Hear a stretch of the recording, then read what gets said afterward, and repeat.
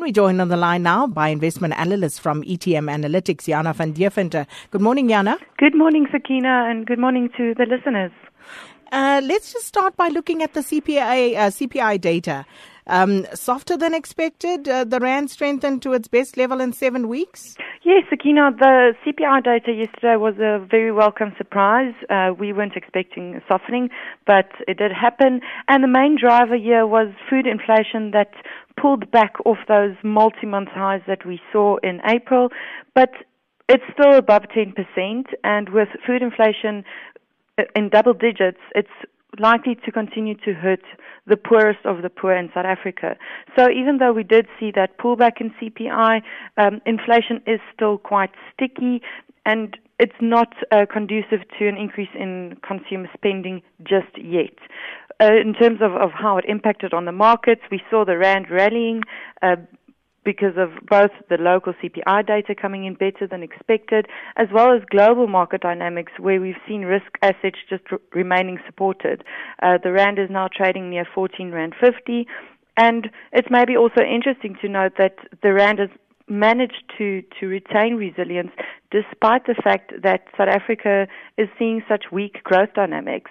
Now, we often see that the rand strengthens into a recessionary environment in South Africa as consumers are essentially forced to retrench consumption, and this then in turn helps to restore South Africa's external imbalances, meaning the massive trade and current account deficits that have been plaguing the rand for quite some time. What this means for interest rate outlook, softer CPI, a resilient rand, Fed scaling back rate hike trajectory, and also the weak growth environment, all of these factors are pointing to the SARB potentially holding off on hiking rates further next month, and possibly also at the September meeting. But one of the key risk components to this outlook is still the rand. If we see another bout of rand weakness, then the SARB might ultimately be forced to raise interest rates further. But for the time being, potential reprieve to the consumer from no more rate hikes at this point. And it's finally D-Day. UK citizens will today vote on that referendum as to whether or not they would like to remain in the European Union. Any clarity, Jana, on what the outcome might be and when we are likely to know? Sakina, this has been hogged the news wires for quite some time now, and we're finally seeing UK citizens voting today.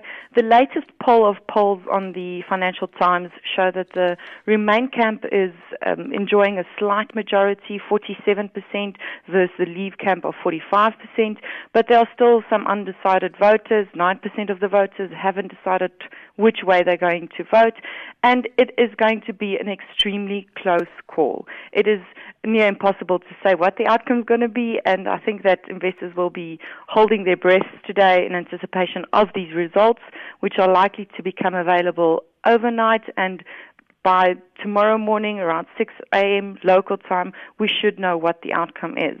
In terms of what this means for the markets, we've seen in the past week a relief rally on the markets as the scales tilted slightly in favor of the Remain camp as investors priced out the Leave risk that was priced in last week. And I think that given that it's still such an extremely close call on what the outcome could be, in the event that the UK ultimately chooses to remain in the European Union, we could see quite a strong relief rally on risk assets. We're already seeing the British pound trading at its best level for the year, and again, if we see them voting to stay in the European Union, we could see the pound rally, and risk assets such as the rand are likely to follow suit. Unfortunately, the contrary also holds true.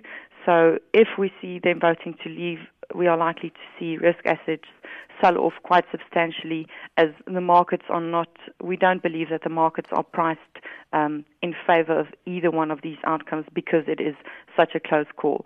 So today, possibly see some investors sitting on their hands waiting for this outcome, and by this time tomorrow morning, we should know what the outcome is going to be. Well, indeed, and thank you so much. That was Jana van Deventer from ETM Analytics, and she'll be back with us tomorrow morning.